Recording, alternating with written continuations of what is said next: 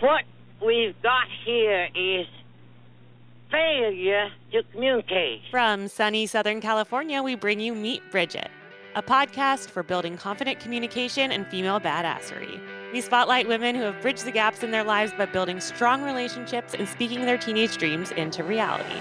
As much as we try to be stoic and whatever, like, we are human and we are dealing with these types of challenges on a daily basis, and we try to employ the most empathy that we can and also make choices that are right for the business, but also choices that are right for the human. Welcome back to Meet Bridget, a show that dives into the often untold teenage and young adult experiences of successful women from all types of backgrounds and in all sorts of careers. This show is an extension of Bridget, a confidence coaching service for young women. I am Asha Gabriel, and I co-host this show alongside my best friend, Kashia Rosenberg. Today, we have our very first double guest interview. I'm so excited to introduce the female co-founders of personalized curated gift box company BOXFOX, Chelsea Moore Shannon, the CEO, and Jenni Olivero, COO. Chelsea and Jenni co-founded BOXFOX in 2014 alongside their friend and third co-founder, Sabina Suri, with a clear mission: creating stronger relationships through personal gifts powered by the simplest user experiences. Almost 8 years since its inception, BOXFOX's e-commerce site lets customers either pick a thematic, expertly curated option or build the perfect gift box for any occasion through their proprietary Build a BOXFOX platform. Whether the gift is personal or corporate, they top each gift with a handwritten note before it's shipped anywhere in the world. I love this quote from the BOXFOX website. Modern technology powers the BOXFOX business, but it's also why our world needs companies like ours. I love this company so much, and I couldn't agree more. Bridget is a company that's laser focused on building confidence and better communication, and nurturing our relationships is so essential to those strengths. Jenni and Chelsea and I were in the same sorority, actually, Kappa Kappa Gamma at UCLA. And they were panelists at one of our very first Bridget workshops on the USC campus for about 300 local teen girls in 2017, which feels like forever ago now. And they were at that time, I think you guys were really starting to pick up a lot of steam, about 3 years after founding BOXFOX. So welcome, Chelsea and Jenni, to Bridget. Thank you guys so much for joining me this morning. Thanks for having us. Yeah, we're happy to be here. So great. So I'd love for you guys to just introduce yourselves. Maybe we'll take turns, and we always like to start with, your childhood, where you grew up, any like really early foundational facts that our audience might like to know. So we'll start with Chelsea. Awesome. I'm Chelsea Moore Shannon. This is the first podcast I'm doing with my new married name. Love it. So that's fun. I am from Whittier, California, which is a suburb of LA County. Yeah, I grew up there with my parents and my 2 younger siblings, a sister and a brother. And we all still live in California, in Southern California, and went to UCLA after high school, where I met you two, which, great, important, foundational time.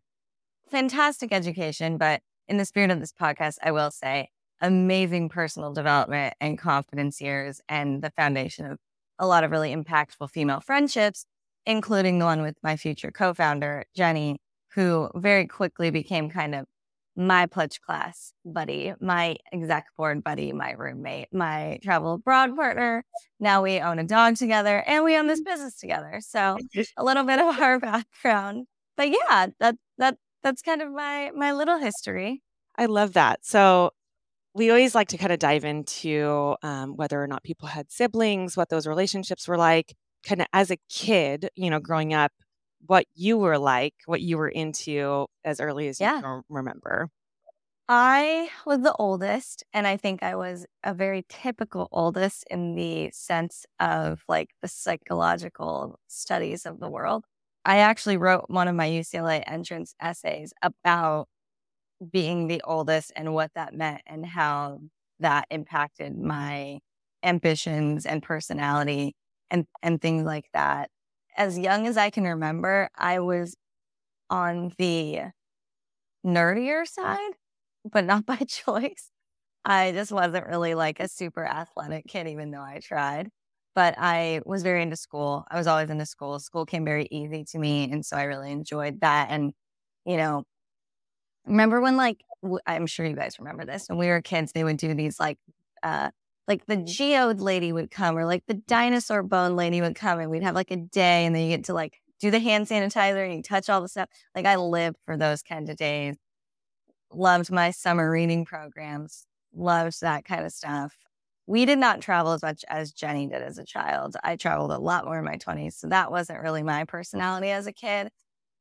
Yeah, I was bookish, but not that bookish. I was still very outgoing and really personable, and always really, I would say, friendly to a lot of people, and friends with a lot of different people at my school and things like that. Did you at that point have like any idea of what you wanted to be when you were grown up, or how did that I change? wanted to be, when I was in elementary school, a teacher. Die hard wanted to be a teacher. There's a theme among all the things I wanted to be. It was in charge.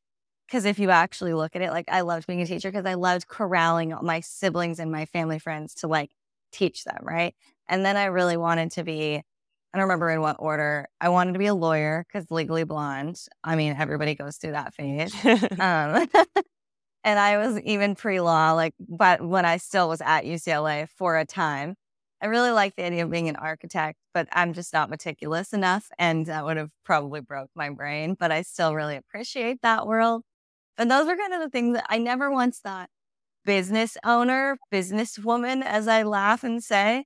But, you know, there was a lot of times where me and my sister would set up like little storefronts on the front lawn and like little snack stands. And I worked at the grocery store in high school, and I liked retail in that regard. Like looking back, that wasn't really apparent to me. It's more like in reflection, I realized that, which is kind of interesting. Yeah, But I yeah, we think do that. we find that with a lot of our guests that it's like when they're going through some of their childhood moments, they're like, actually, like looking at what I do now, all those little things that I was kind of into do sort of piece together. Like I was the oldest. I liked being in charge. I liked organizing people. I liked tangible things. You know, when you're Yeah. talking about like the days in school, it made me think of like the Scholastic Book Fair, where Yes. it's like you like pick out your things and put them together and like, take them home, and the themes and everything. They do kind of fit together in what you're doing today. And we love to share that with our audience because, sometimes I think when you're really young, you think that like maybe there isn't a career I can fit into. But really, once you get older, especially, most of the women that have found great success, it's like instead of finding a career they fit into, they often create a career that they can bring everything they are already doing and have been doing for a long time without even Totally. realizing it, bring that to it. So Absolutely. I love that. We'll get back into because I want to go through influential people for each of you, but we'll start with Jenni. Tell us a little bit about where you grew up, what you were like as a child. Yeah. So I was actually born in Dusseldorf, Germany. My parents are American, but I just was born in Germany. My parents did a work exchange program over there. Made my way back to the US as a baby and grew up in Half Moon Bay, California, which is a small coastal town in NorCal between Santa Cruz and San Francisco. It's the pumpkin capital of the world. We have a lot of agriculture there, but it was a really unique childhood because we had the Bay Area accessible to us and all that had to offer, but it was still just very, very, very small town deal. I'm the oldest child as well, and I have a huge family, and I'm the third oldest cousin of, I think, 13 of just our immediate cousins, but then we've got the Ukrainian cousins, we got the Iowa cousins. So really, really big family. Definitely similar to Charles, very much owned my oldest sister role, one of the older cousin roles as well. And that just really played into a lot of my later leadership skills too. How many siblings did you have directly? 2 siblings. So my sister is 1 year younger than me. She's been there as long as I can remember. I always had to have like my sister, my best friend right by my side, Anna. And then my little brother is 7 years younger than me. That was so fun because I just feel like I got to have my own baby doll, like just changing diapers and helping out around the house. And that was really awesome. And we're all very close today still too. Another unique thing, I think, is that in my elementary school, I was involved in a program called MFG, Multi-Age Family Group. It is a thing. I don't know if you've heard of it Oh, before, but ultimately we were in a uniquely designed building where all the classrooms connected. So there was K through fifth grade. wow. And we did a lot of like learning as a multi-age family group. So fifth graders would go to the first grade classroom and they would do a lesson together. And we would do lots of different age teaching and classes together. So they're always unique and really, really awesome about just learning, but also teaching and growing at the same time. I think that's so cool. And we had actually one international guest on that said that her experience growing up, like that's how the schools were run where she was from. And I think that was so cool and kind of creates this ability to communicate and work with people that like I feel like when we're in these year-based grades sometimes like it feels like such a big deal like oh the first graders and the second graders and it's such a big difference but then especially once you graduate college and everything you realize you're like I'm in workplaces with people that are 10 years younger than me, 10 years older than me, and I don't really know what everybody did for like it's a melting pot once you get out of the school system. So what a cool opportunity to, have that mix and flexibility from the start. Yep, I loved it. It was really unique and definitely think back on that often. When you were young, do you remember like the first thing that you wanted to be? Oh yeah, so many things. I was always changing my mind. I wanted to be a veterinarian who lived in Paris, um, right time, and I was really wanted to learn French. I remember that because my mom spoke French and a couple other languages, and I just thought that was so cool. Hmm. Um, But I changed my mind constantly, wanted to be a magazine editor. I wanted to work in advertising. I think I mostly wanted to be a lot of the careers that we saw in the movies. Hmm. Yeah, I don't know. When I graduated from college, I started working in sports marketing, even though my degree was in international development, and then found my way to BOXFOX very quickly afterwards. So to me, I was always just opening my mind and extremely curious about so many different avenues and career paths. And I was really comfortable not knowing exactly where I was going to land. I think that in and of itself is such a big skill, like being okay being uncomfortable, and like no one really talks about it in school. Like, how does discomfort feel? Like how does being like a beginner feel, and how do we make ourselves okay in those moments and realize that those are actually like our biggest growth moments. I also loved how you said that, a lot of the different careers that you started looking into and pursuing were the ones you saw in the movies. We've actually done our own little studies based on the girls we've worked with about career paths that they thought were available to them. And usually they always have been either career paths that they've seen in media or movies somehow, or someone who they've had a intimate experience with, someone that really has influenced them in some important way or someone that they trust.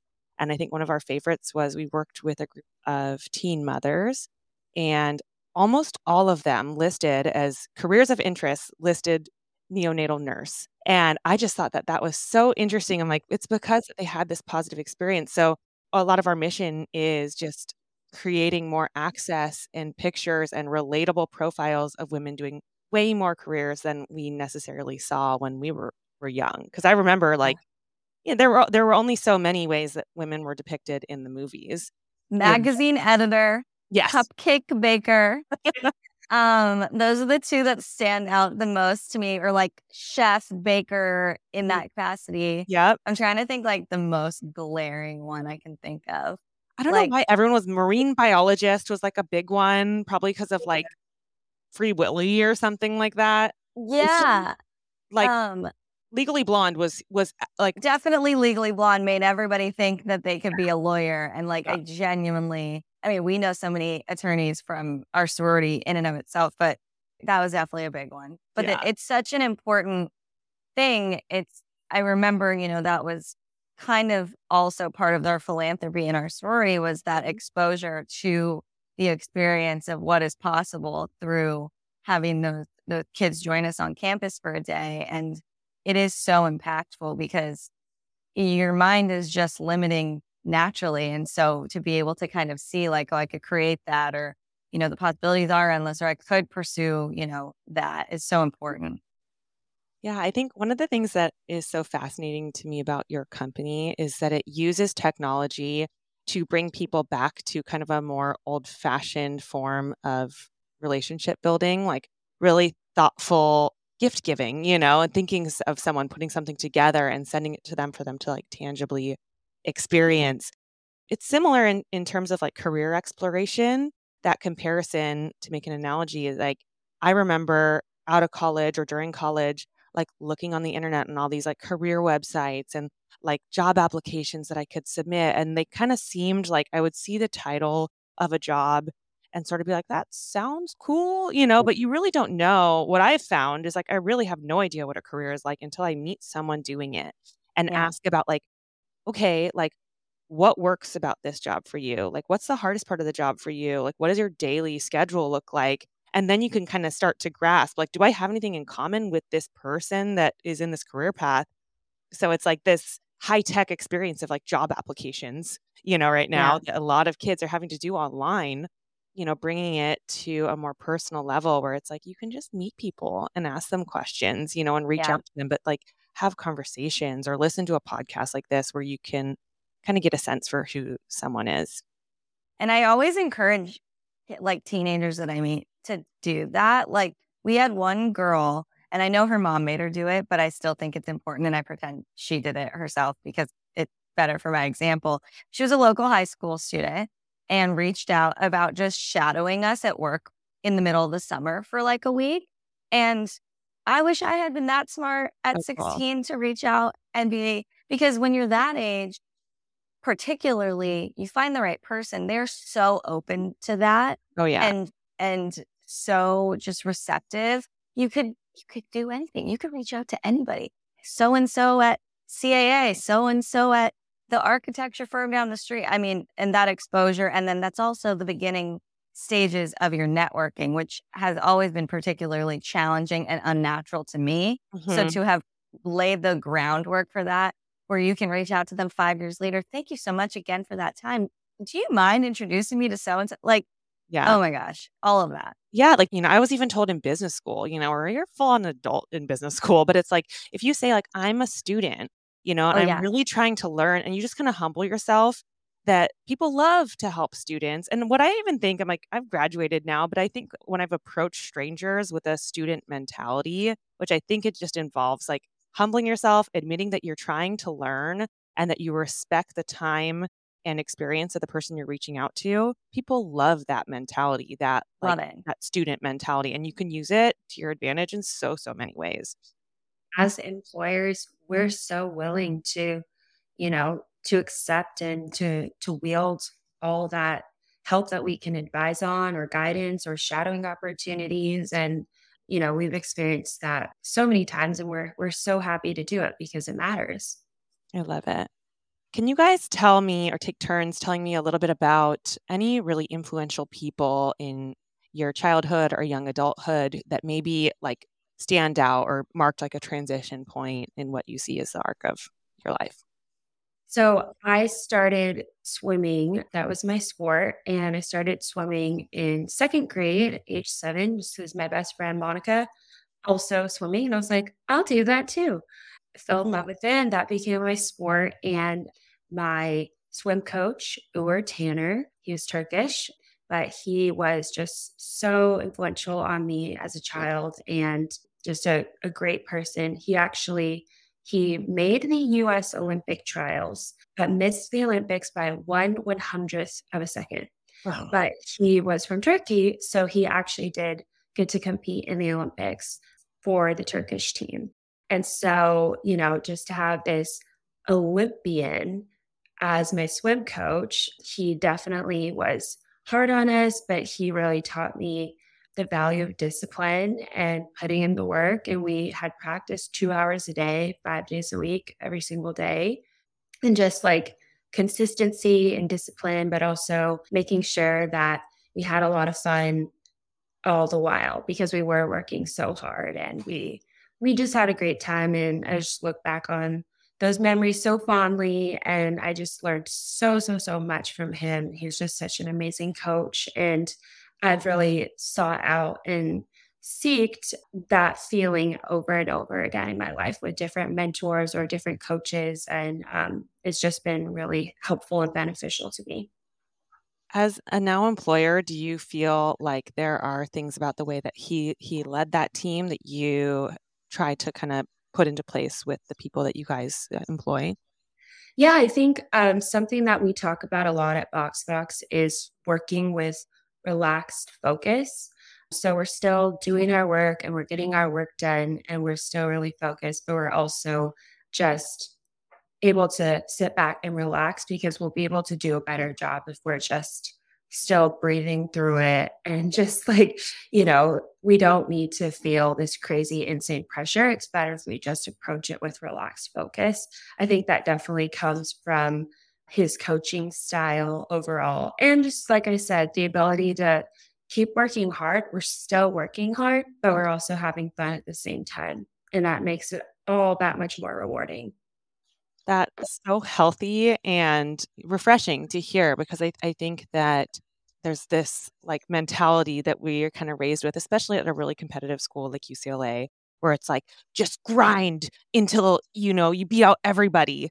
And I think we're at this stage where I don't know if you guys have experienced this, but I have a few friends and loved ones that have like actually experienced burnout, and it's a real thing, and people don't really talk about it so much. So I think that having that like healthy mentality from the top down in your organization is so powerful and important. I love that. And we've definitely experienced burnout too. We're not perfect. Yes. Well, let's get into that too. But yeah, Chelsea, what about you? Anyone impactful or even an impactful experience that you felt like kind of like stopped and affected you?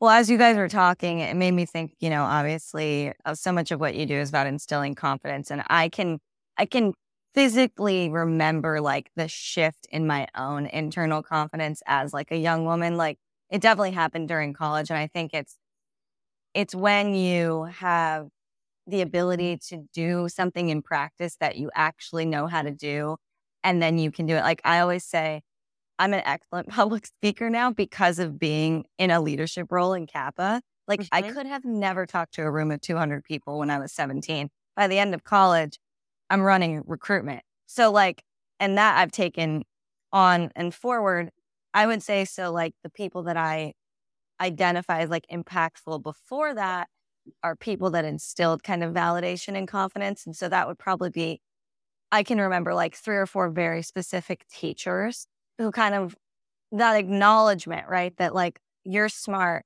you're on the right track, you're doing something right. And I feel like my elementary school was just like the most amazing. I mean, most of the teacher, Miss Osborne, Miss Fota, Miss Bolin, who I still have a relationship with Miss Bolin, and I call her Miss Bolin, even though she's like friends with my mom. And she's like, call me Marianne. I'm like, I can't though. I can't. It's like not a thing. But high school teachers too, Miss Lance was like, you know how to write. And like her telling me that, I've taken that and I'm like, yeah, I do know how to write. And I've continued to like get better at it. Those moments of acknowledgement and validation, definitely you take. I can remember every single one of those, Similar to like, I don't have that in an athletic experience, let me tell you. But I have it in that. I would say those are impactful. And my dad and my uncles have always kind of reinforced it. I'm the old or one of the oldest cousins as well. And so like I remember in college being pre-law or poli-sci, pre-law. Mm-hmm. And I remember my dad and my oldest uncle kind of being like, are you sure? You're so creative. Are you sure? And that's all they said. And I was like, you're right. I can't do law. Even though I could have done it. I could have done it and I probably would have enjoyed it.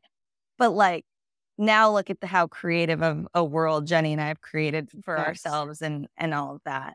So I would definitely say like any opportunity where someone sees you has kind of dropped those nuggets of impact along the way. I think that's so powerful. And I like the difference between moments of acknowledgement versus like necessarily moments of praise.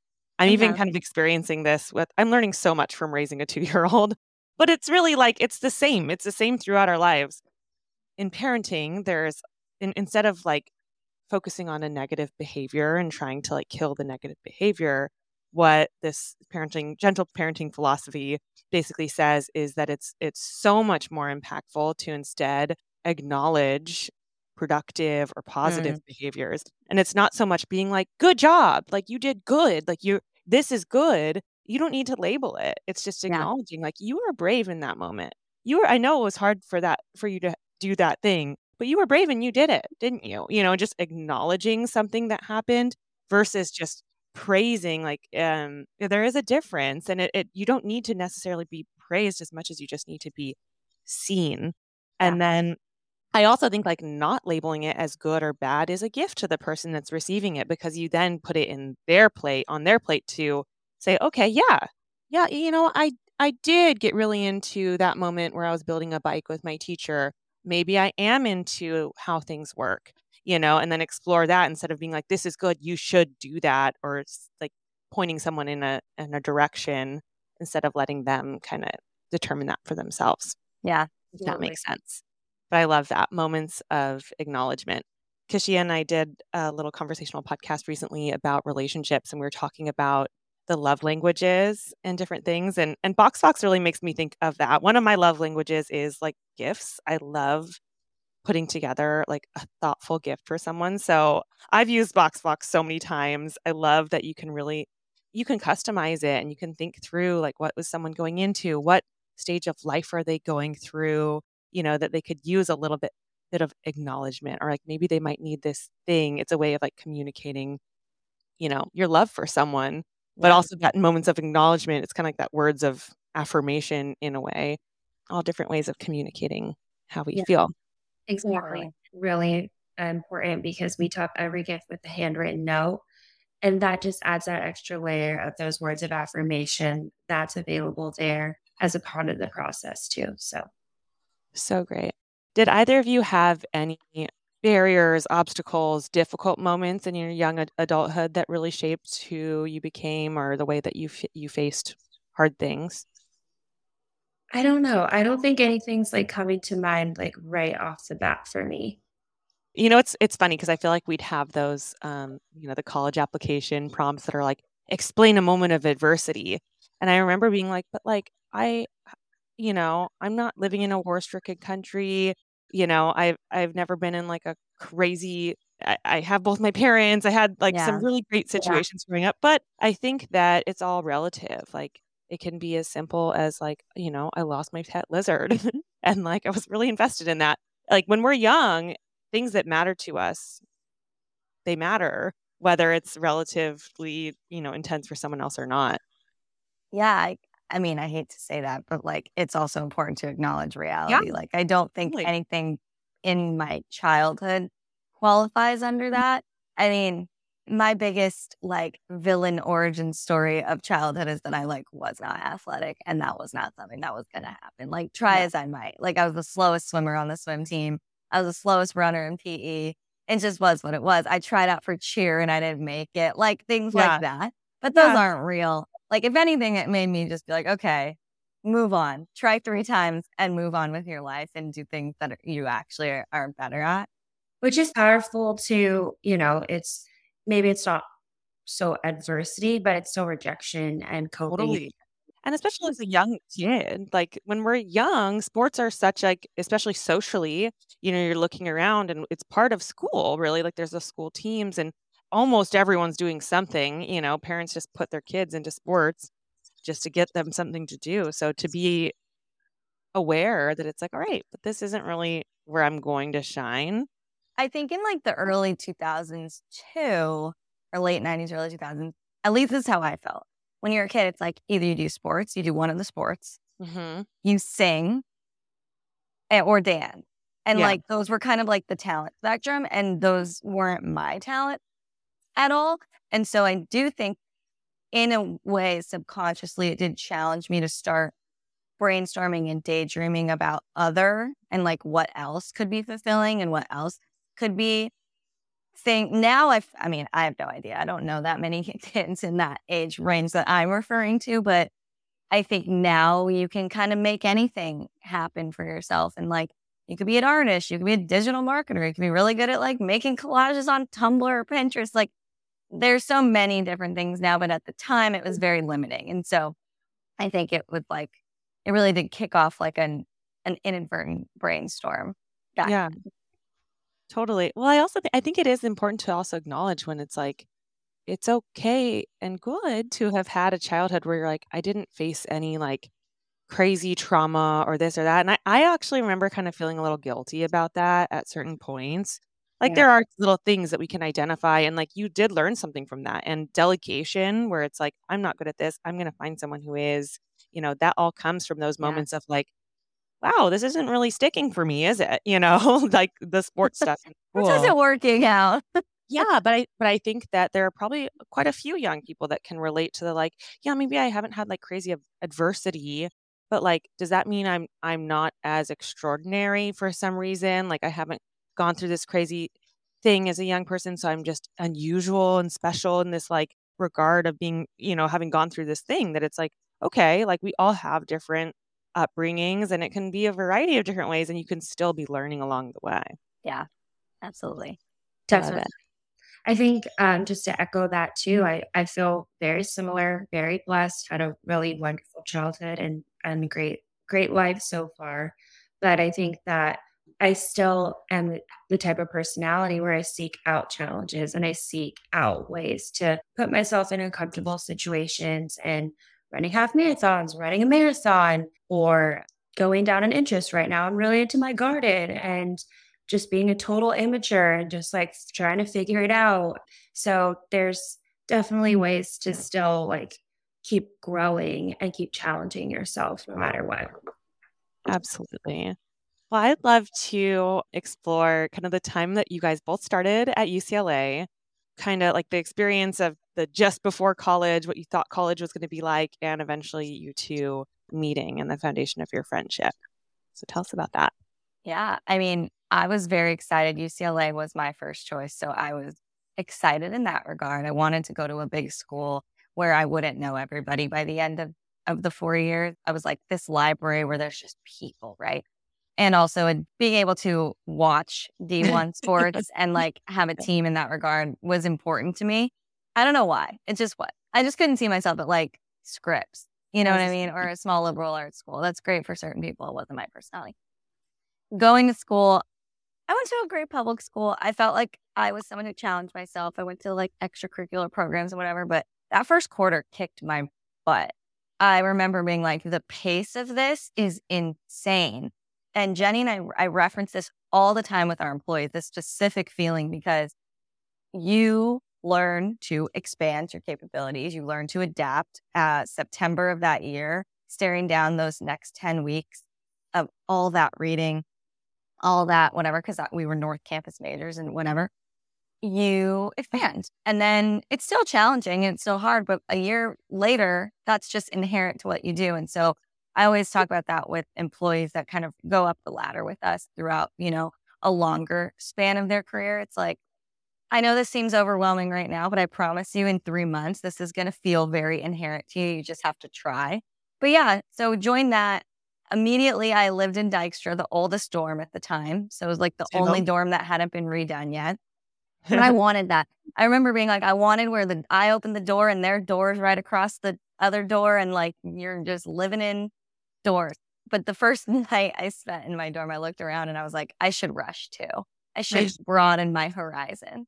Yeah. And I think I signed up like the last second you could sign up. And the first day of rush was my 18th birthday.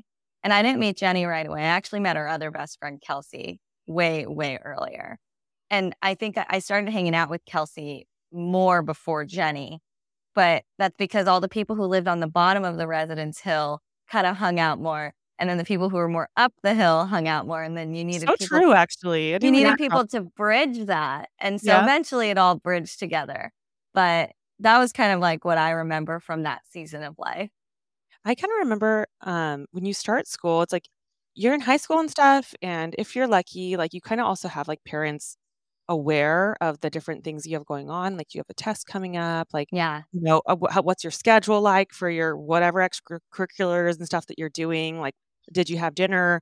I remember just that feeling of being like, I am unobserved here. Like looking back, I'm like, oh, actually, it's like kind of the foundation of like personal integrity.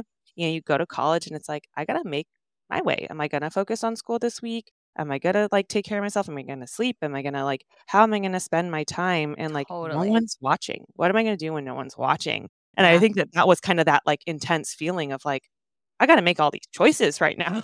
And there's a lot on my plate to choose from. I Crazy. remember it was the things. I obviously was like a pretty well behaved kid in high school. So the drink, that kind of stuff separate. I'm thinking about like the actual like eating, sleeping, take care of yourself stuff. My parents never let us sleep in past like 8 on the weekend. So the first full year of college, honestly, into Kappa, I was sleeping till 10 o'clock almost every day. And I remember Love it. girls, when you live in Front Pledge, you live with 8 people. These girls, Jenni, Katie, running the perimeter, eating from the salad bar. I was like, who are you people? You don't have to do that. And then eventually you're like, oh.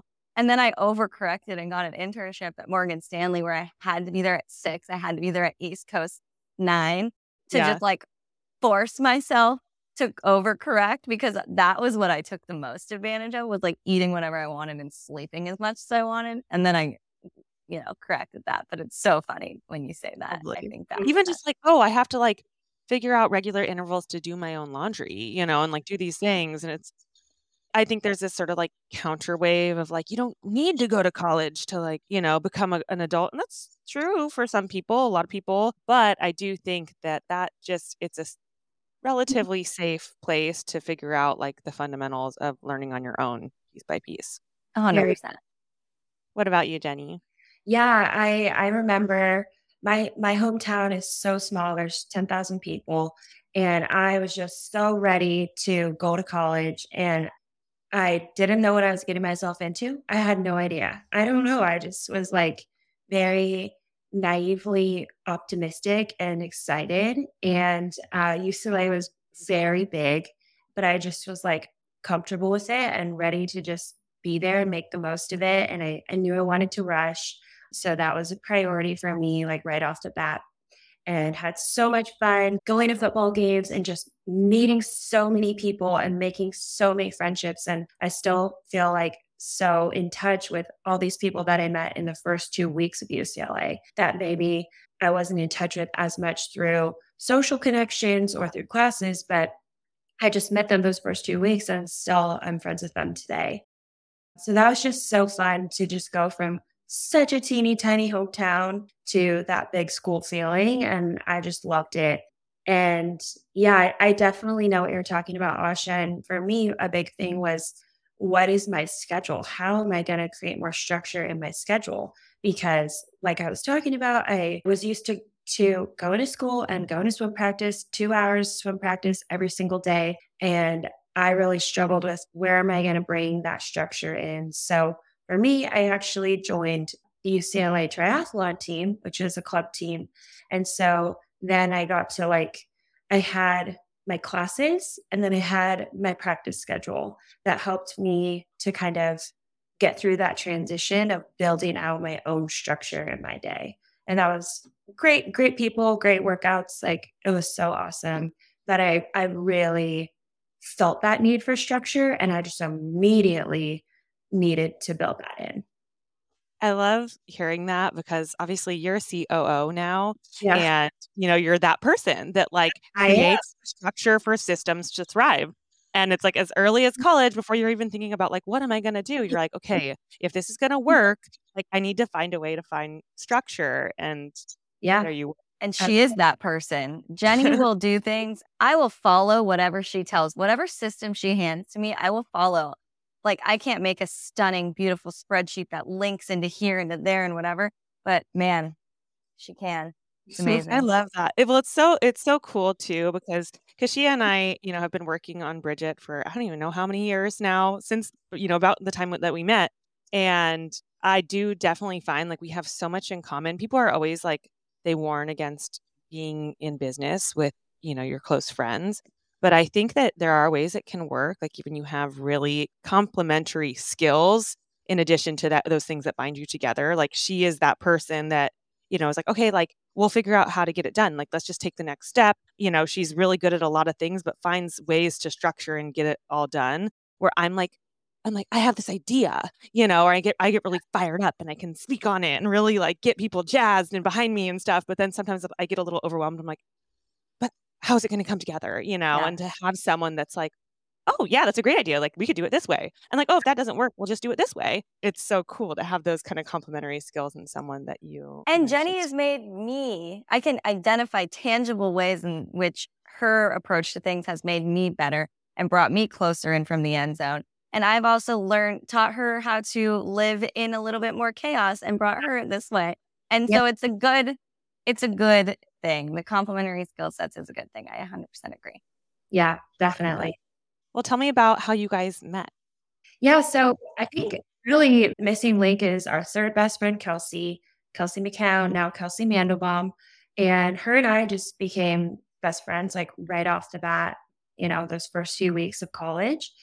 But also Chelsea was in, what did you call it? What was that class called? Like a cluster?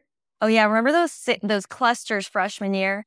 I was in the 60s cluster with Kelsey.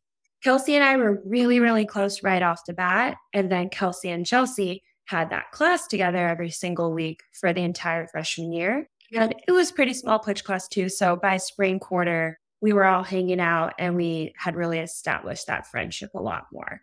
I would say though, like where we were friends, where we went from friends to like, we're probably going to be together forever is when everybody kind of paired off and like who was going to go abroad with each other, right?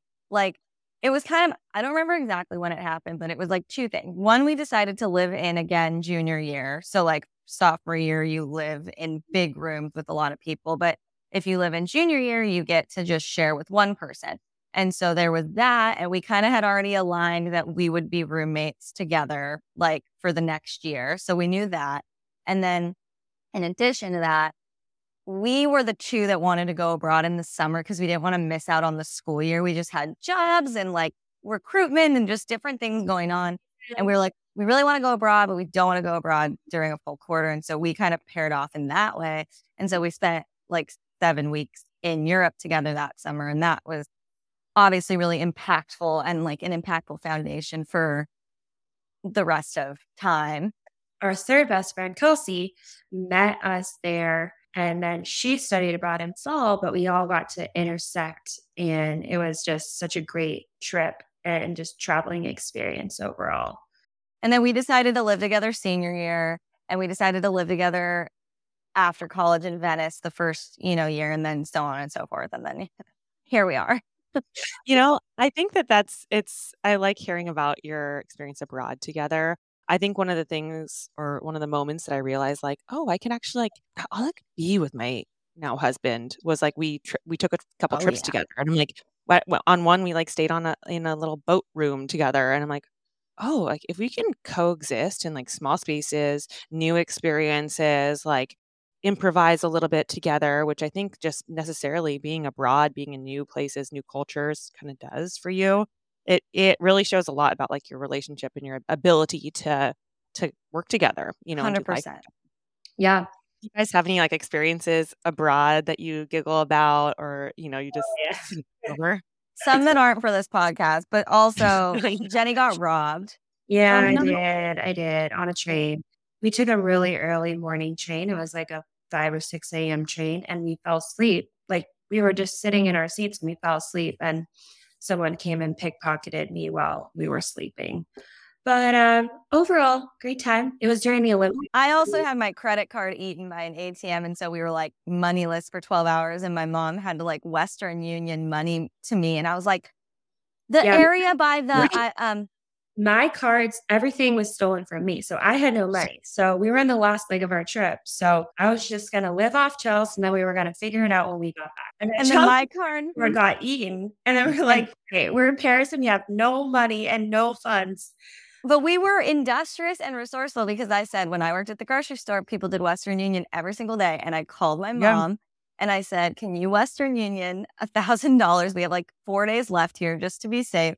And I was like, I don't know. We didn't know anything like we do now about like neighborhoods and stuff. I was like, I think the neighborhood by the Louvre is really nice. So just do it to that Western Union and we'll walk there. Yes. And we also got locked in the metro in Paris at night. That was terrifying. Like they just close all the gates. Also, I got left behind on that one train where Kelsey and Jenni get onto a metro and the door just closes. And, you know, you don't have cell phone service back in 2012 over there. So I just watched the doors close. And we just Hi. But all in all, great trip. Very foundational, very important. Totally. One of my best friends and I were on, it was like a high school trip to Europe together. And in the metro, she jumped like the little fence because she was like, we were in a big group and like her ticket wasn't working or something. So she jumped it and she literally got arrested in the metro. And we didn't speak a lot of French and stuff. And the guy was like holding her and we're like, oh, we're in high school. Like, we'll go back. Like, here's money, you know? Yeah. And it was just such a story because we're both like pretty wholesome kids. Yeah. But like that moment. And actually, speaking of Kappa, my first night of rush. So when you're rushing, I want to talk about sororities a little bit too, because I think that a lot of young people know about them, Greek life and everything in colleges, but it's also like, for me, like I came from an immigrant mom and a dad that wasn't in the fraternity system or anything. So I was the first person in my family to like join a sorority or try to rush or anything. So they were terrified because of the movies. First night of rush, you get there and they're like, you have to leave your purse outside because we don't want like them judging you based on who's carrying what purse. And of course, I have my like brand new grad gift purse, and I was naive enough to pack all of my grad like cash, gift cards, brand new perfume, like a necklace, like all sorts of things in my freaking purse. And they're like, we're in Los Angeles, and they're like, just leave them in this corner and this girl will watch them. And I went into Kappa. It was Kappa that was the house we were in. But I came back outside and, you know, the girl that was supposed to be watching them was a volunteer or whatever. I'm like, where's my purse? And she was like, it was in the pile, right? I'm like, it was, but it's not here anymore. And then I call the police and it was a whole thing. But like my cards were being used places and stuff. But I think that was like those moments where you're like, oh crap, like, you know, they do teach you a lot where you're like, all right, like can't fall asleep on a train, you know, and not be aware of my surroundings. Can't leave like my bag out and assume someone else is going to watch it. Like, you know, we got to be real world. And unfortunately, through like tough moments like that. Let's talk a little bit about like being a part of the Greek system. We could talk about this forever.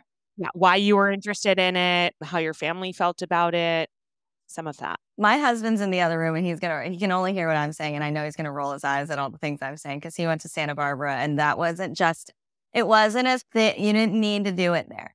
But I was the oldest sibling.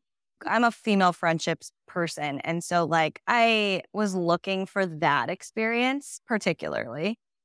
And at UCLA specifically, it's like you kind of have to find your little, it doesn't need to be Greek life. It could be, I can't remember, Student Alumni Association. It could be the Creative Arts Commission people. It could be the Unicamp people. It could be you're an athlete, like you're a club athlete. You just kind of need to like find a pocket because it's so overwhelmingly big. So I was like, well, this is pretty easy, right? Like I could just join this.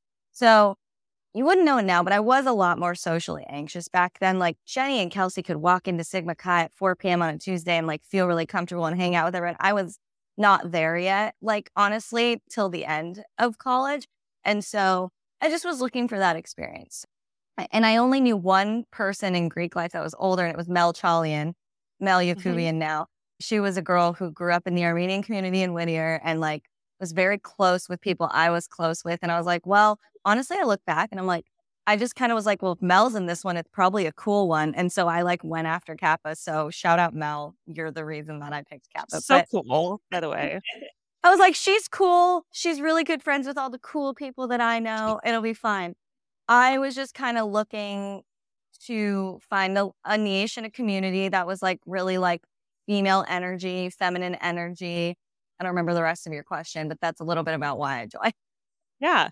Was it like in your family? Was it embraced and everything? Was it? Oh, yeah. Like nobody cared Now I'm the one in the family that's like, are you rushing when everyone goes to college? Which house are you doing? Like, my cousin goes to Dayton, and I was texting her every single day during her recruitment, and she was so annoyed with me. I'm like, tell me everything. Like, how's it go? Now it's really intense. Also, we were very lucky. I will acknowledge we did it in a very unique time stamp where there wasn't Instagram and there wasn't really Facebook, and it was Right. kind of offline.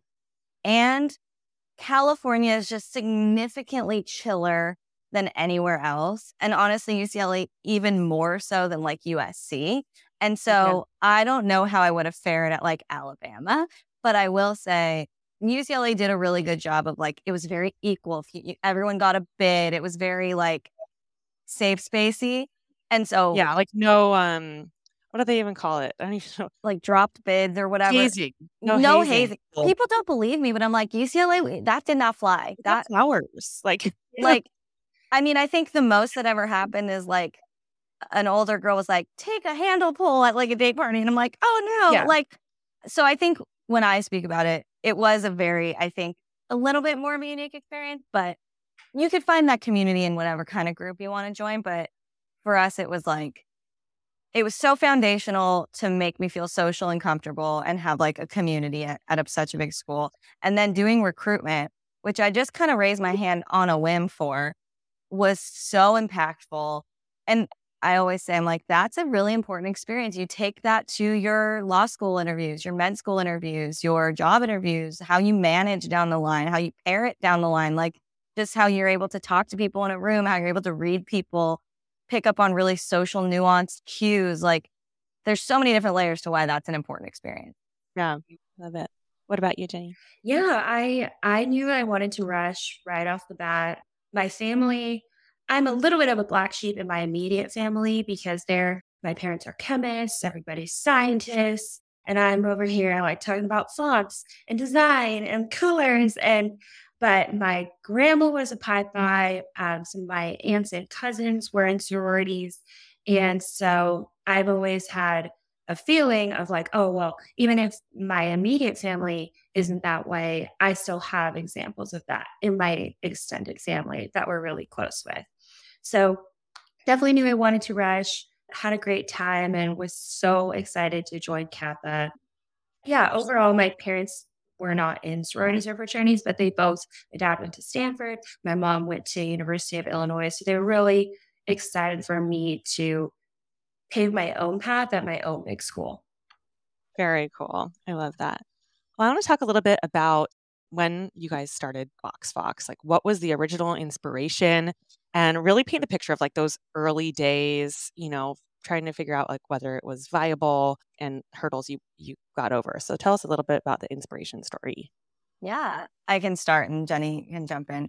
We had graduated from school and just kind of going off the last thing we were talking about, had a really, really great community of friends that we loved very much. And then immediately when you graduate, you wake up the next day and people are gone. People are off at law school, at med school, at their job. Kelly Knickerbocker went to Hong Kong. Like people were gone. And that was really shocking. It was like, ooh, that's a weird transition. And then we're trying to transition into our big girl jobs. And again, talk about expanding your capacity. Going straight into that 8 to 5, 9 to 5 life is like a pretty shocking transition. So that summer, it was just kind of me and Jen and our friend Erica and a couple other people.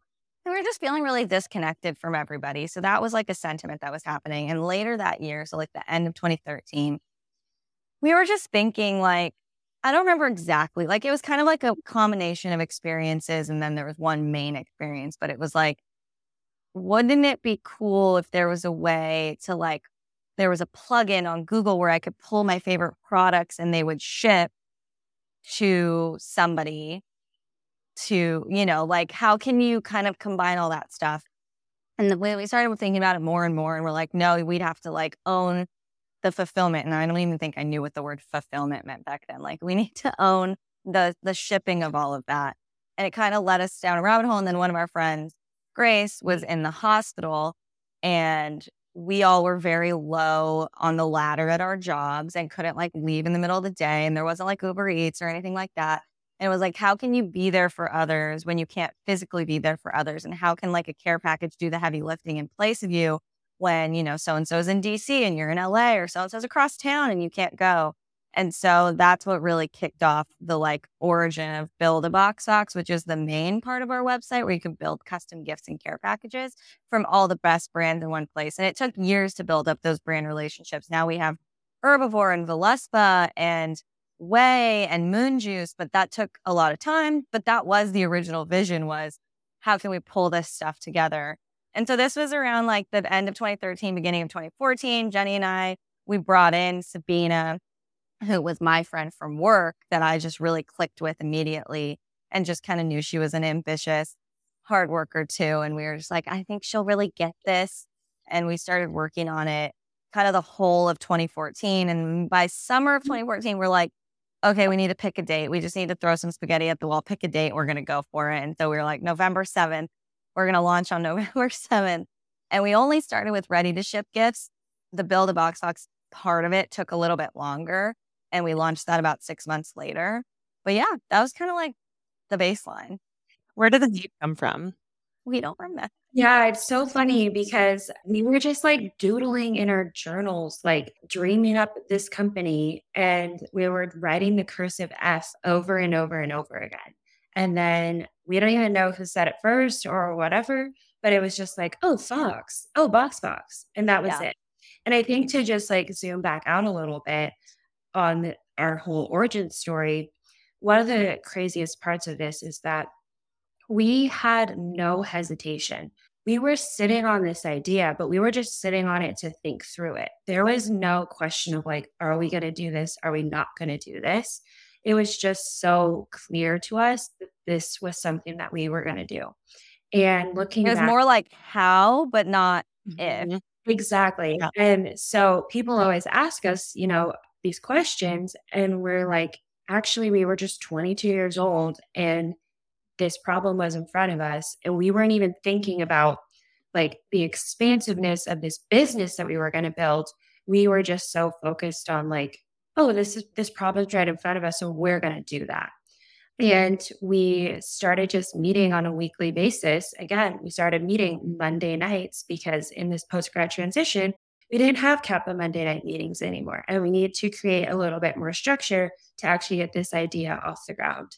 So we started meeting weekly, and there was just no question in our minds, no doubt. We just went for it, which is just so crazy. And I honestly think that kind of like beginner's naivete or luck or mentality can be such a gift because, coming from someone like I've been through business school and there are entrepreneurship courses and everything. And I think there is value to like testing the market, make sure that there is a need and a customer for what you're going to build. But I also sometimes felt like when I was thinking of like new business ideas and you look at like, okay, you need to think of like, your runway and your costs and unit costs and all these things. And there's so many different things that were like, you have to check all these boxes and how much are you scaling and are you taking funding and how many employees at what time, that it can get so intimidating in a way that even sometimes good ideas don't get off the ground, where it's like, it might have been kind of nice to actually have that, just the vision and passion and teamwork together to really start moving, and figuring it out as you go. Yeah, we very much agree. Like it was a complete blessing for us. And yeah, I mean, one of the biggest takeaways though is that it was just about action and like moving forward and just doing. And that was what we were so focused on. It's like, okay, well, what's the next step? What's the next step? What's the next step? And just figuring it out every single day. So what were like the earliest boxes you guys sent out? What were like kind of the first investments you made to get your business going? What were some like little stories of like, oh shit moments that you guys can share? Yeah. First of all, the launch even of itself was one of those moments because we knew we wanted a beautiful box, this cream color that was, uniquely designed so that people could impress whatever occasion they wanted on it. So something that would work just as well for a birthday, just as well for a new baby, but also for condolences or a sympathy gift. There's a lot of thought that went in behind the actual box. We sized it to fit perfectly in a FedEx shipper box because That's what A we FedEx medium. Yeah, FedEx medium box. And so we knew we were going to go to China because we quickly learned that we weren't going to be able to make these boxes in the US. And if we did, those people were just going to make them in China and upcharge us. So some of the funny early stories were about these middle of the night Skype, Google Translate conversations that we were having with some of these Chinese box vendors. We had two women that we were working with. There was Kathy Chen and Candy, and we got samples shipped to us. And we were like, which one is Kathy's? Which one is Candy's? We can't even read which one is which. We eventually figured out our prototype for our boxes. But at the time, there was also a lot of stuff going on at the ports. There was port slowdowns, and our boxes ended up getting to the port in Long Beach, but there were strikes and slowdowns happening. And so we were ready to launch BOXFOX on September 1st of that year. And because of all this delay, we actually didn't have our boxes. And every single week we thought the boxes were going to be here. We're going to be able to launch our site. All right, well, next Monday, the boxes are going to be here. And we started to inch closer and closer to holiday season, which for a gift box company is always going to be big, even if we're just figuring it out and getting started. And so we finally got to November 7th and we were like, we don't have our boxes. We don't know when they're coming. We thought they were going to be here months ago at this point, but we're just going to launch our site and we're just going to do everything pre-order.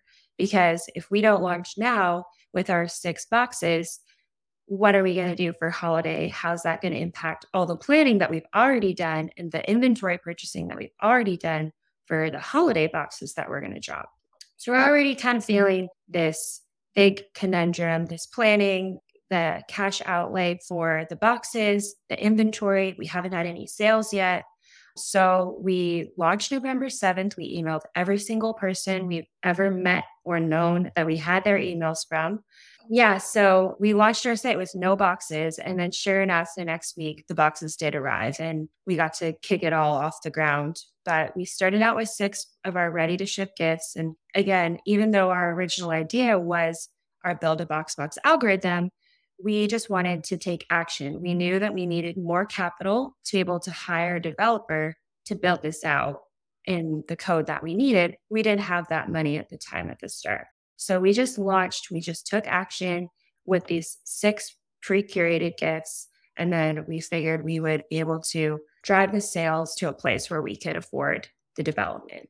I love hearing about that because it's really smart and insightful where it's like, okay, we need to get to this mountaintop, but like we can't get there with what we have right now. So either we don't do it, which was not even in your minds. So it's like, okay, how can we get ourselves there? Like let's launch a version of what we want to create, keep the feeling, the box, the outcome there, for our customers, but then also have this like this is a stepping stone to this bigger vision that we want to create. That's so cool. I love hearing that because you don't always hear that. That's like the stages of a company and having that patience and vision to creatively, get there. Yeah, absolutely. And back then, like, there's definitely things like if we knew now that we should have taken advantage of like paid Facebook in the 2014, 2015 Wild West to like expand customer. There's all these things we coulda, woulda, shoulda, but like we're really comfortable with like the organic growth level over the last 8 years. For sure. When you guys got started, what was a moment where you were like, oh, like this is really working, and like a scaling moment? Like what was the first moment you're like, we got to expand, we got to do something differently or address costs in a certain way, like kind of grow up a little bit as a business?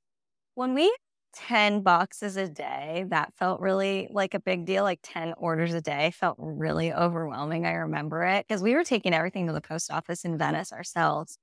Packing boxes in a corner of our apartment and driving our other roommates crazy. I think also when Jenni and I, like I'd say about 4 months after we launched, Jenni and I privately got together and we're like, I think we should move. Like the 2 of us should move because we were taking over and like it was just causing annoyance, which I could totally understand.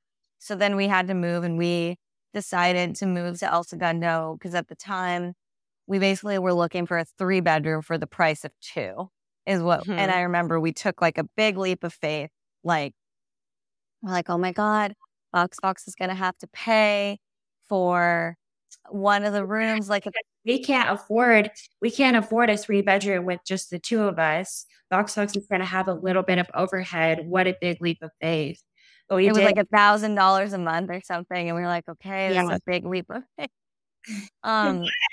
And so we did it out of our apartment we moved in 2015 and we lived in that apartment until the end of 2019, but we were doing BOXFOX in there just for a year. So we did BOXFOX in the apartment for a year, which looking back feels like the longest year of my life because living upstairs with inventory was gnarly. But then we moved. We got really lucky, like along the way with real estate stuff. Like corporate real estate is honestly a very, very intimidating thing to go into. All these guys, they think they're just talking at you. You know, you're 22 years old. You're like, this terminology and stuff. They all are shiny looking because they got to look good every day. So I remember at the time, my dad's friend connected me with a local broker who knew a guy in Manhattan Beach who inherited a bunch of warehouses. And he was willing to let us lease like the back corner of like a very old aerospace warehouse. So we were so excited. We're like, okay, we'll just go in here. It wasn't like the typical 5-year lease, which is why corporate real estate can be so intimidating because it's like 5 years.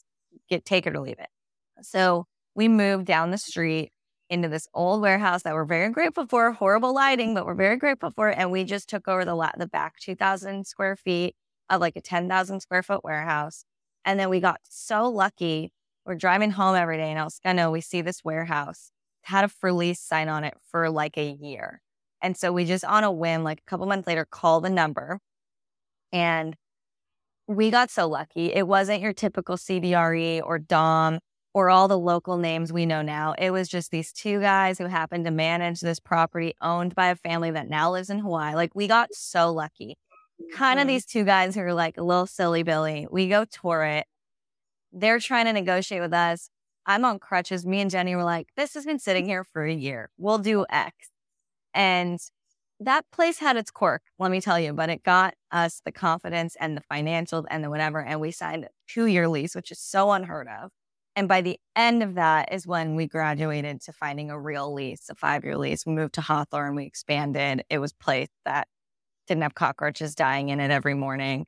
But like we got so lucky along the way. Like even the Hawthorne place we're in now, like it was never listed. I had been going around and around and around. I just happened to say the broker who had been driving me around for 3 months. I was like, oh, I really like that building with the brick and the black. It's really nice. It's well appointed, even though it's like over here. And one day he called and was like, that broker wants you to know that this is available, but it's not going to be listed. And like we acted super fast. I remember we went really soon. Yeah. I'm trying to remember I think it was 4th of July weekend. I like made my dad and maybe my boyfriend, now my husband, drive. Like we went on a weird holiday where they like could get us in. I have pictures from it. But anyways, we got really, really lucky in that regard. Well, I'm also hearing like the baby steps where you're like, okay, like this is working for us. Like, let's just use this little corner. And even like the first step of saying like, all right, like we are going to, I think when you start a business, it's important to think of your business as kind of a person or entity. You know, they teach you it's its own living thing. So it's like you have to think about it like, okay, the business is going to be renting a room, you know, and that commits us to a 1-year lease. So we have to have faith that our business is going to be around for a year, which is a big thing, you know, when you're first starting. And then it's like, okay, now we're baby step to this many years, and like we'll piggyback off of this other, you know, warehouse, and then we're going to commit to 2 years, and then kind of just phasing it out in those steps. And then before you know it, you're like, oh wow, like we are in commercial real estate. Like I'll call my broker, you know. Exactly. I got a guy. Yeah. You don't go like 0 to 60. Like I'm going to start a business and I'm going to be in this glitzy glam warehouse day one, you know, and have to put out all this money to start. Where it's like, no, like you'll get there, you know, just find ways to focus on the goal of getting your product to your customers. And that comes back to this like expansion of your capacity, right? It's like now building up that resource pool of like, okay, I do have an attorney I can call. We do have a broker we can call. We do have an app guy we can call. Like we have an insurance guy we can call. That took a long time. And before we had that network set up, it was really intimidating. Felt very like that movie with Sandra Bullock and George Clooney where they're floating out in space. I don't remember the name. Totally. Well, I know I feel like I can talk with you guys forever. I have 2 more little topics that I want to cover before we do Fast 5. Sure. First, I'd love to talk about like your first employee and your general philosophy around hiring people and your company culture. Yeah. So who was like your first real hire? So we started with college interns. And so Chelsea was home all day. Sabina and I worked full time for the first 2 years of BOXFOX still. But Chelsea had 4 interns for the summer that all were going to get college credit. We had Riley, Annie, and then Chelsea's brother and sister. And they actually did an amazing job. It was so helpful to have those helping hands every single day, which allowed Chelsea to just do so much more throughout the day. But then our first employee was Rafaela. She just happened to be my like very distant, but not that distant relationship. It was my coworker's girlfriend's sister. And she was a new mom, but I heard through the grapevine at work that she was starting to look for work, but she wasn't really sure where she was going to go and how she was going to figure out childcare. And so I told my coworker, I'm like, if she needs a job, we need somebody at BOXFOX. She can bring her baby. We don't care. And so, Rafaela would come with her sweet baby Rue to our apartment in El Segundo and Who's like 8 now. Yeah. Oh, she would pack boxes and, got to have a lot of fun and hang out with sweet baby Rue. And she was just such a great addition to the team because she helped free up Chelsea to then write blog posts and send emails and create Instagrams instead of just spending the entire day packing the actual boxes. Totally. And we have learned so much more about hiring since then. That could be its own book, its own thing. But back then it was like, we'll take all the help we can get. And we've learned so much from every single employee that we've hired. Yeah.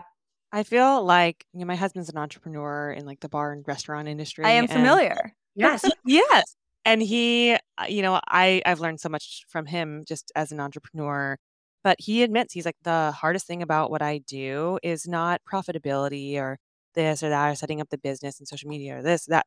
It's managing people, hiring the right people, identifying who makes a good employee, getting them in the right roles, keeping them motivated. There's so much essential communication that takes place when you're keeping someone on your team. Are there any practices that you guys have kind of put into place that you feel have helped you like manage people well? I would say the 2 of us believe in over communication. So the culture at our company is like, you should assume nobody's listening to you and you are over communicating your comings and goings because then there's less, oh, they did that or they didn't intend to do that. Like over communicate at all times. So I would say there's like different eras of mine and Jenni's hiring and managing. Mm-hmm. And, we started this when we were 21, 22. We're women. We're 21, 22. The imposter syndrome is real.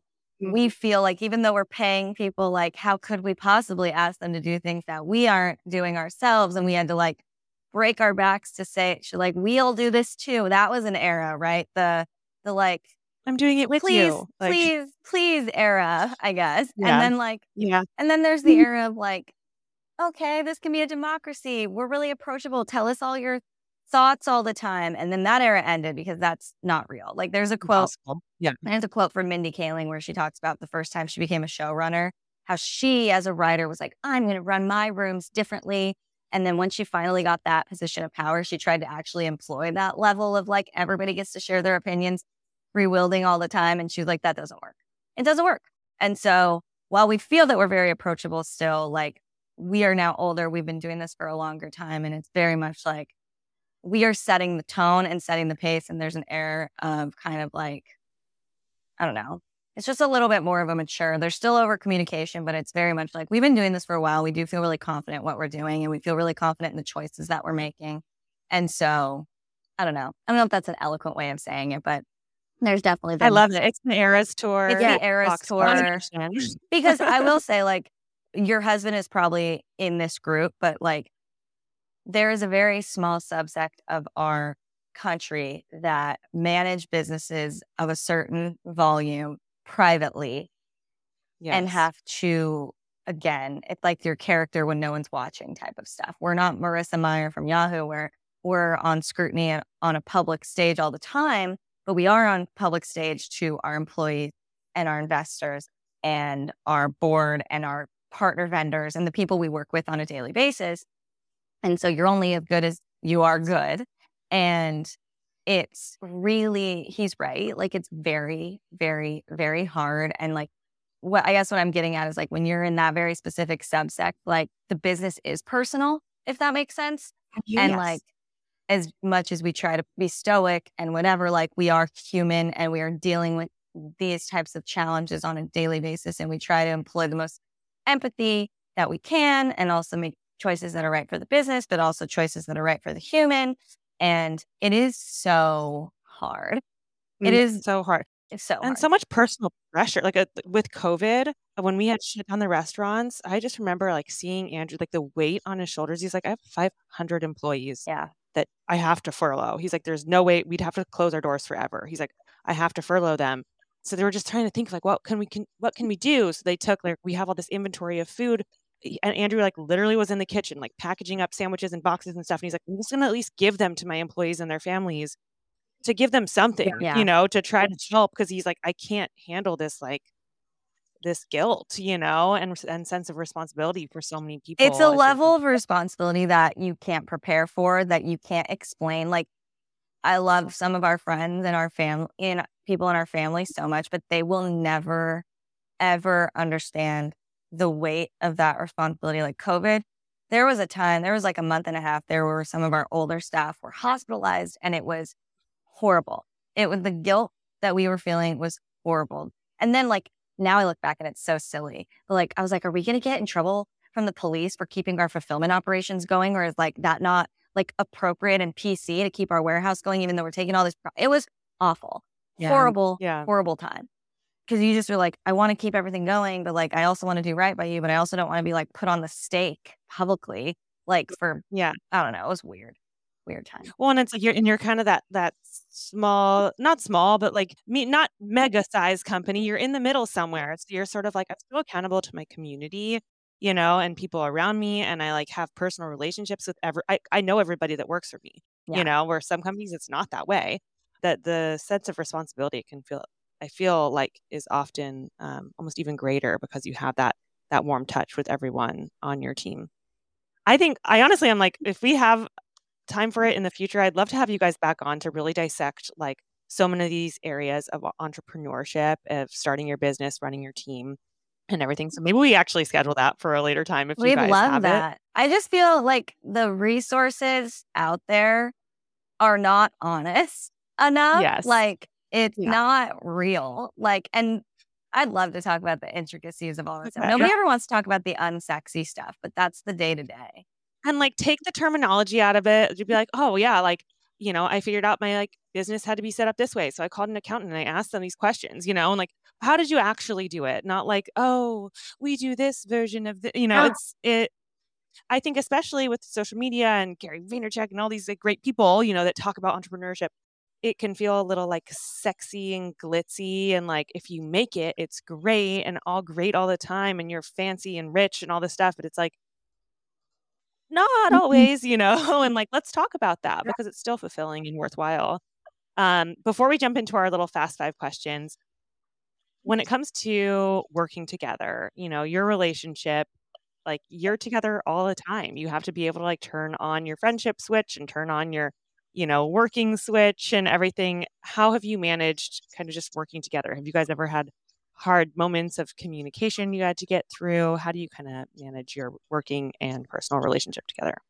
Yeah, it's definitely a unique relationship because we do spend so much time together. Our lives are so intertwined at work, but also since we're best friends, even before BOXFOX, our friendships, our networks are very, very similar. So we spend a lot of time together, like at work and not at work.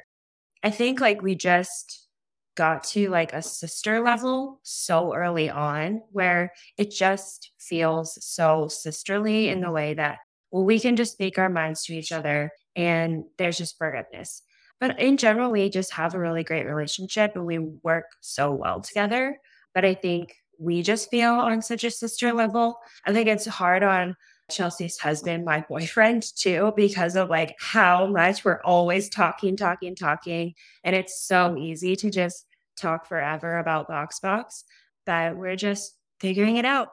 We definitely have had our challenges. I think like when we learned to over communicate, that was like a game changer for us like 5 years ago, because our communication styles are different outside of that. And that was really helpful, like to get on the same page. And we always think about this like at work, it's like a marriage, like the kids can try to split, tell so-and-so that so-and-so said this, but like we are so like, I know exactly what she would do, what she wouldn't do, what would piss her off, what wouldn't piss her off. Like, and so that's really helpful. And we also, it's always helped since the beginning. Like we very specifically have the same shared vision of like what we're doing here and why we're doing this.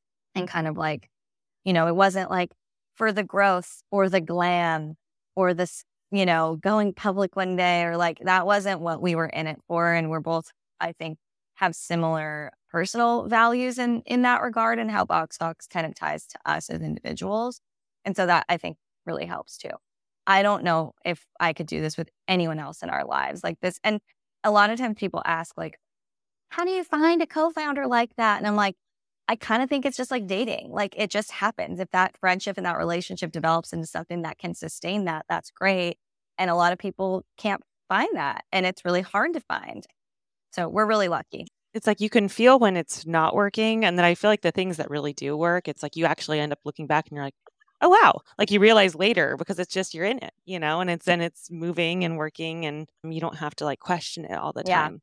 So Sabina she is one of your co-founders. What's kind of that relationship now? Are you guys mostly just the two of you working together, or how did that kind of evolve with three people? Yeah, Sabina, I think in 2021, kind of just felt called to kind of move on and work on other projects, which is totally fine. And at the time, her and her boyfriend were moving to the Bay Area. There was just a lot of changes in her life too. And so she no longer is involved in the day-to-day operation, but she's still a part of our board and she's still involved in that capacity. And is, we were at the place she's working now. We've actually done a lot of partnerships and work together with BOXFOX, which is really cool. And yeah, we still talk to her all the time. And we had dinner with her 2 weeks ago. We love Sabina, and she's forever somebody who understands us on such a real deep level, and she was there for so much of the formative years of BOXFOX.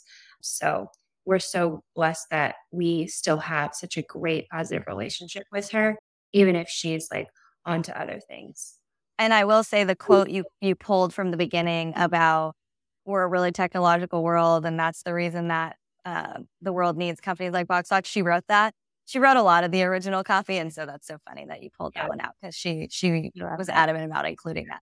So sweet. I think that it's also good to hear like, relationships evolve. You can start and you can maintain good relationships and realize like, okay, like this is not for them, or we did this thing together and now like this partner needs to go off and do this other thing. And I love sharing stories of women just being able to like support, uplift, and not necessarily have to direct each other. Yeah. Okay. Well, let's do our fast five before we sign off. And that actually kind of leads me to the first one I picked. What is your favorite way to hang out together outside of work? Definitely probably just sitting on the couch with our dog and just talking about the day. Love it. Sitting and talking. Yeah. Sitting, talking, shared dog. Yeah. Do you have a morning routine? If so, what is it? I'm a big morning person. So I'll go out into my garden and then go to the gym before work. I'm trying to be more like Jenni and my husband. And at least every morning, I have a nice coffee maker and I make a nice coffee and I ice roll my face. And I try to walk, but I don't do it every morning. But at least I will ice roll and drink my coffee. Delightful. I did that this morning too. For number 3, what is your favorite curated BOXFOX box to send? I think the Green Goddess, that's like our luck kind of pamper box. It's evolved over time. It's a green color. It has really great brands in it. And it can be sent for a lot of different reasons. Birthdays, just because, people having a hard time. It's got a lot of uses. Yeah, She's versatile. I think my favorite is our Merci box. And that's just, again, a really simple, small gesture. Can be impressed upon a lot of different situations or even just because. I love it. And that little French, Yeah. your like Francophile side. Number 4, what's the best or favorite part of being a Forbes Under 30 list maker? Because you all were list makers in 2019, right? 2019, yeah. I think Awesome. for us, we didn't spend a lot of money or time doing PR things. And so it was a nice little stamp of legitimacy that we could be like, see, all we've been working on is not in vain. For sure. You're like, everybody knows Forbes. Yeah, it has been a really incredible network to be a part of, to like feel this very alumni sense in the way of that. Totally. Sense of community. Number 5, if your brand was a person, what would she be like? I don't know. I think probably a lot like a version of the two of us. It's a little bit of Sabina. Yeah. And just very fun and friendly and approachable. And everyone's invited. Everyone can sit with us. Likes to dress up, but also likes to slob down, Yeah. Feel that. And loves a handwritten Loves note. a handwritten note. Exactly. Okay, well, we always close by asking a final question, and I'll ask it of each of you. What was one quality that you had as a young woman that maybe you didn't take pride in then, but that looking back, you're grateful for now? I remember my 3rd grade teacher, Miss Smith. She really, really emphasized integrity and having personal integrity with us just over and over again throughout the year, and just really always circling back to that lesson and always highlighting examples of myself and classmates when we demonstrated integrity. And I think that is just something that stuck with me, and something that is so important to have while running our own business and managing this great team that we have, and always getting back to our truth and operating the business as best as we possibly can with as much integrity as we have. I love that. I would say I remember my dad very dramatically with dial-up internet challenging me to ask me what the golden rule was, and gave me like the day to figure out what the golden rule was. And like I remember like looking in the encyclopedia at school, and because I didn't have easy internet access, and it's to treat others the way you want to be treated. And I think that's something I didn't value as much back then, but it is something that is inherently day-to-day part of how we run the business and how we serve our customers. I love it. Well, with that, Chelsea, Jenni, this was such a treat. I loved having both of you in this conversation. I think it really added color to everything that you do at BOXFOX, sharing that with our community, but also kind of like how you got there. I think it's such an interesting story, and we're so grateful to have you on. So hopefully we can do another one, and we'll make it maybe like Entrepreneurship 101 as like a working session. That'd be so fun. We would love to do that. We have so much to say and nowhere to say it. So please. Right. I'm your girl. With that, where can people find you? What is your website? Where can they order? Where can they find your product? Everyone can find us at BOXFOX.com, and they can order directly there, or they can follow us at Shop BOXFOX on Instagram or TikTok. Pick your poison. Perfect. All right, ladies. Well, thank you so much again. We'll talk to you soon, and thank you so much. And that's our show. If you liked what you heard today, please like, subscribe to, follow, and share Meet Bridget with your circle. The best way to help our work here is to rate and review our podcast. We're listening and constantly working to build something helpful for you. Catch you next time. Did you have an awesome time? Did you drink awesome shooters and listen to awesome music and then just sit around and soak up each other's awesomeness?